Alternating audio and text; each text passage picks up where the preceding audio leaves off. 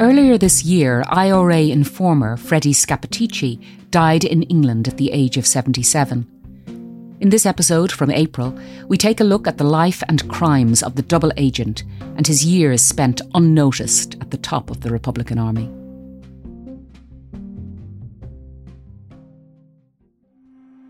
During the Troubles, the IRA set up a unit to find informers within its organisation. Informally called the Nutting Squad, because suspected touts were executed by a shot to the head, it was led by Freddie Scappaticci, the son of an Italian immigrant who grew up in the markets area of Belfast. The standard procedure is to strip them and debug them, right, just to see if they're wired up or whatever, right? And they usually put a boiler suit on them then after that, right? Put them in a chair facing the wall, right, and then go from there. He used kidnap, torture and murder to flush out the rats in the Republican paramilitary organisation. But as we now know, Scappaticci, one of the highest-ranking men in the IRA, was himself an informer in the pay of British intelligence. His handlers named him Steak Knife. Okay, where could we meet that is safe? You say somewhere. Are you in Derry or Belfast? Belfast. You're in Belfast. As the chief of the Nutting Squad, he's been linked to the murder of 20 fellow IRA members who he suspected of passing on information to the British. Among the victims were his neighbours, associates and even friends. One other piece of breaking news from Northern Ireland. The man who was said to be the Army's top agent within the Provisional IRA has died. Last week it emerged that Scappaticci had died in England, but he was already buried by the time the news broke. His actions are being investigated by Operation Canova, an inquiry set up in 2016, headed up by a retired British police officer. Its findings are due out later this year. The government have an obligation to put this right, and the government have an obligation to put right what happened in Northern Ireland.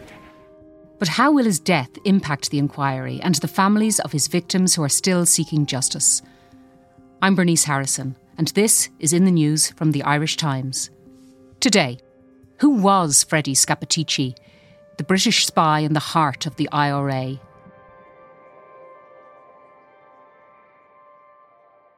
Jerry Moriarty, you were covering the North for the Irish Times during some of the years that Freddie Scappaticci was active. Who was he? Freddie Scappaticci was a native of Belfast. He was from the markets area of the city, close to the city centre. He was involved from the early days of the Troubles with the IRA. In fact, he was interned in the early 1970s with the likes of Gerry Adams and other senior Republican figures. He was released, I think, about 1974, and thereafter he remained in the IRA, rising through its ranks. He eventually became head of what was known as the IRA's Internal Security Department, which was feared within the IRA and was known as the Nutting Squad. A sad name, but that was because their role was to debrief IRA people who'd been on different operations, but more particularly to try and seek out and expose people they thought were IRA informants. And lots of people who were exposed ended up being executed, as the IRA would have termed it, because they were informers. And that was Scappaticci's central role, and they reckon he would have been involved in up to 20, perhaps more killings, and some of these people who weren't informants at all. Now, by the late 1970s, to bed down for a long campaign and to reduce the risk of infiltration by informers, the IRA had a problem with informers. Active members of the IRA were grouped into small, often four-person cells, they had little interaction with each other. But because Scappaticci was in the Internal Security Unit, as you say, looking to flush out spies across the Republican paramilitary organisation, he had full access to everyone. He knew everything that was going on. So did he supply intelligence to his British handlers that was worth anything? I think he would have supplied them with some great intelligence. He was run by a British Army group called the Force Research Unit, which is sort of a shadowy body and very involved with agents and informants. The late General Sir John Willsey, he was the British Army's commander-in-chief in Northern Ireland for a number of years. He described Scappaticci, or Steak Knife, as the golden egg, as the jewel in the crown of British military intelligence during a considerable period of the Troubles. He said he saved hundreds and hundreds of lives due to his operations, due to the information that he supplied. But of course, there's also the question that he was also responsible for several deaths as well while he was doing that work. But no, it was a very, very senior figure, and probably so far the most senior IRA member who has been identified as an agent. And you talked about brutal deaths there. Could you just tell us about Joe Fenton?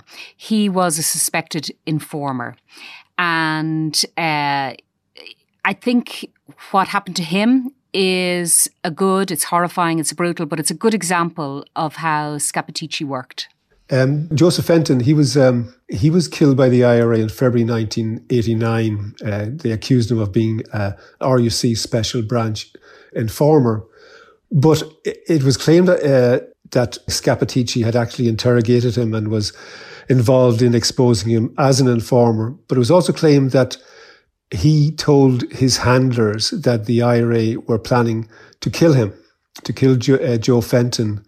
But it appeared that nothing was done to prevent that killing. You know, it raises the moral question, could or should something have been done to save Joe Fenton? There's a couple of other aspects to that case which is sort of even murkier. You know, it exposes how the pitiless nature of the whole dirty war, because it had subsequently emerged that Joe Fenton himself, in order to protect himself previously, when he came under suspicion, he identified a West Belfast couple, Gerard and Catherine Mahon, as working for British intelligence. Now, if that was the case, they would have been very, very low-level informants. But they were shot dead by the IRA in September 1985. But it just sort of gives an example of the nature of that whole murky world. There was another case of an IRA member called Eamon Collins. I interviewed him years and years ago. He wrote what I think is one of the most powerful books of the Troubles, called Killing Rage. And he, for a period, was on the so-called Nutting Squad, operating sort of in the Dundalk border area with Scappaticci.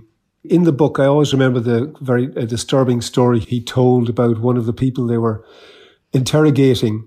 And while there, Eamon Collins asked Scappaticci, you know, were victims always told of their impending fate, that they were going to be killed if they had been exposed? And Scappaticci was with another man there called John Joe McGee, who was actually his senior at the time. This is before he took over the internal security unit.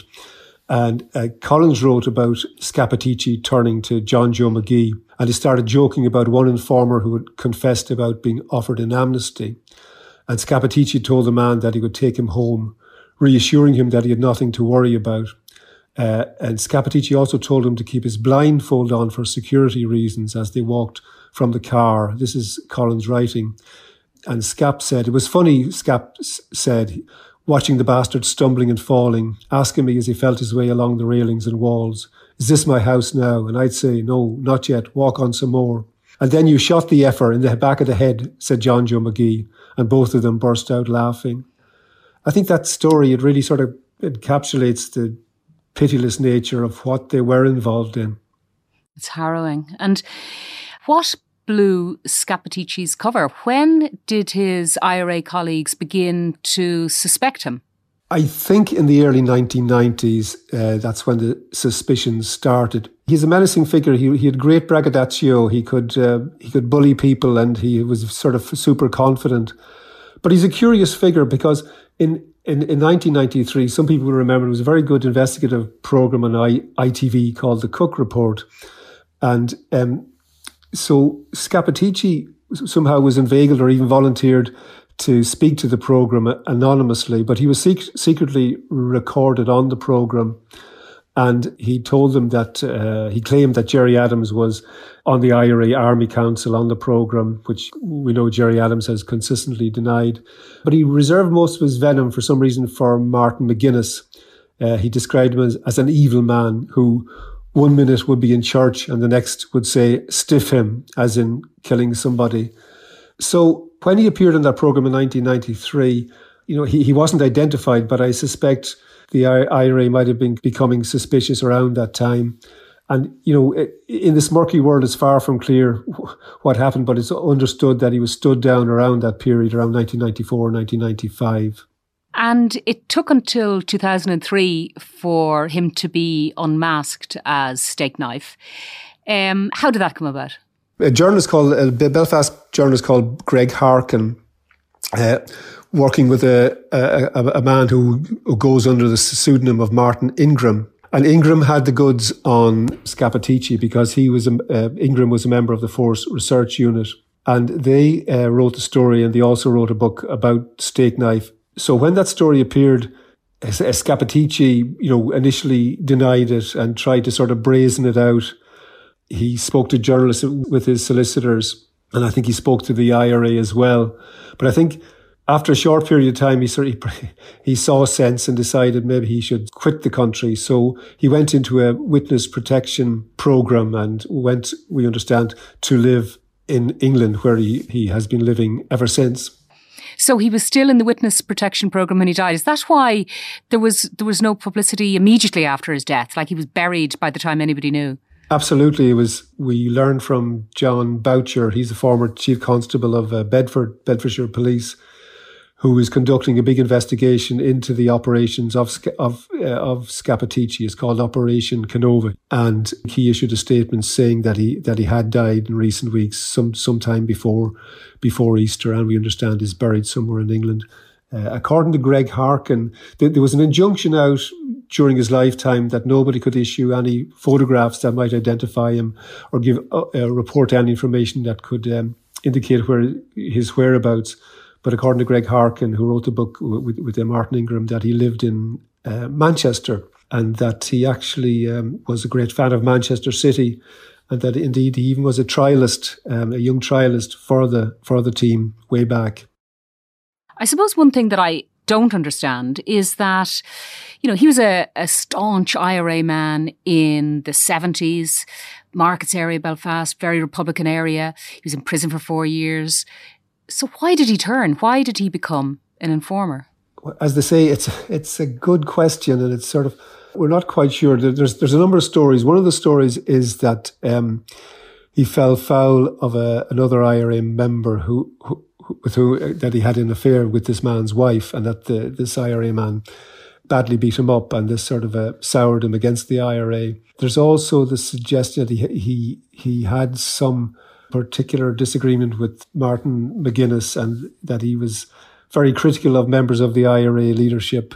That may have been influential as well. Of course, there's also the factor that, it could have been money. It's understood he was being paid about, more than £80,000 per year by his handlers. But it's not absolutely certain, but he seems to have been a strange sort of figure, not particularly loved by the people he worked with in the IRA. So, perhaps that had something to do with it as well. And of course, the other question is that, being a tout during the Troubles was considered the ultimate betrayal. Why wasn't Scappaticci murdered by the IRA? I suppose he was outed. The peace process was well underway at that stage. It was 6 years after the second IRA ceasefire. So if he were shot, it would have caused a lot of political problems for Sinn Féin. Additionally, it was embarrassing for the IRA, but if he had been shot, maybe it could have caused further problems for them. I think the IRA decided to go with the fiction that they accepted his denials, that he insisted he wasn't Steak Knife and that he wasn't an informer, and they seemed to, for some reason, more or less accept that denial, even though I'm sure they knew he was Steak Knife. Now, last week there were celebrations marking the Belfast Agreement. You're in Belfast. Do you get a sense that Scappaticci's death was big news there, or is he now mostly remembered by the families of those he murdered or tortured? In the general sort of troubled story, he is a big figure. The fact that he was the most senior IRA member to be exposed as an agent, the fact that so many people died as a result of his activities, and the fact that, as that British commander claimed, hundreds of lives were saved also because of his actions. I think he will always sort of figure as more than a footnote in the stories of the conflict. And one of the reasons it's argued why the IRA did sort of quit the stage or were prepared to have the ceasefires was because they were so allegedly riddled with informers. The fact that Scappaticci was such a senior figure sort of proved how important the whole issue of agents were in the whole story of the Troubles. He was in the witness protection programme. It's limited how much we can know, but do we know anything about his last few years? Not a lot, but we know a little because as part of Operation Canova, he was charged and convicted of possessing extreme pornography, including images of bestiality. Now, he appeared in the Westminster Magistrates Court in 2018. Scappaticci appeared briefly, and he, as part of the inquiry, he told police that he was not sexually interested in animals and preferred women with big breasts. This is what was said in court.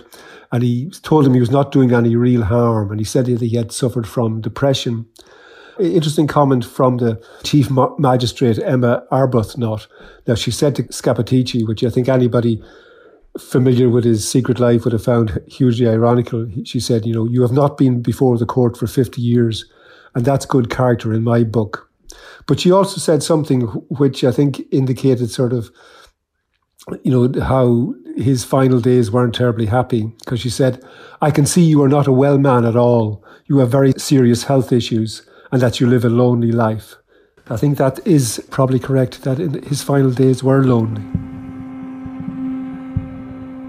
Coming up, what now for the families of Scappaticci's victims?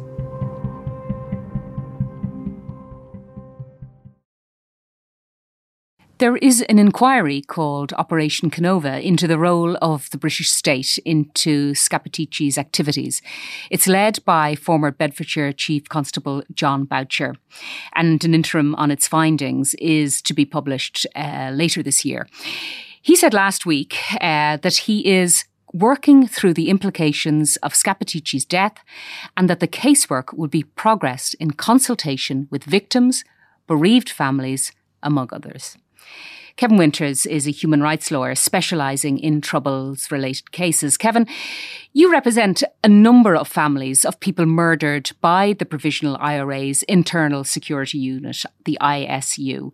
That's the unit created by the IRA and ultimately headed by Freddie Scappaticci to find and deal with informers. What outcome do the families want from Operation Canova? Well, specifically, we represent 12 families bereaved as a result of the activities of para-ISU during the conflict. Some of those families were bereaved as a result of the activities of Fred Scappaticci. Some of the killings are not necessarily directly linked to him, but maybe either indirectly linked to him, but certainly linked to ISU. Now, I think it's important to look at the journey that a lot of these families have been on in order to answer that question. They came from a very, very low expectation base. They were the last people in terms of the truth, justice, recovery process. So when John Boucher's investigation started in 2016, there was a natural degree of suspicion that yet again, here we had a senior English officer with a team coming over to the north of Ireland to try and resolve what couldn't be resolved, or either deliberately or negligently so investigated by the authorities here.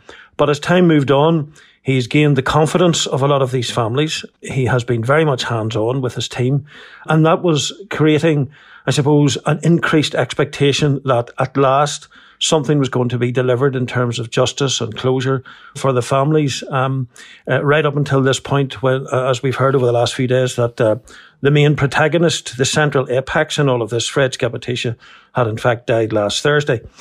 So in terms of specifically what they wanted, having been on that journey and come to this point and had expectations raised, the issue is, well, where does this leave us and what's going to be delivered?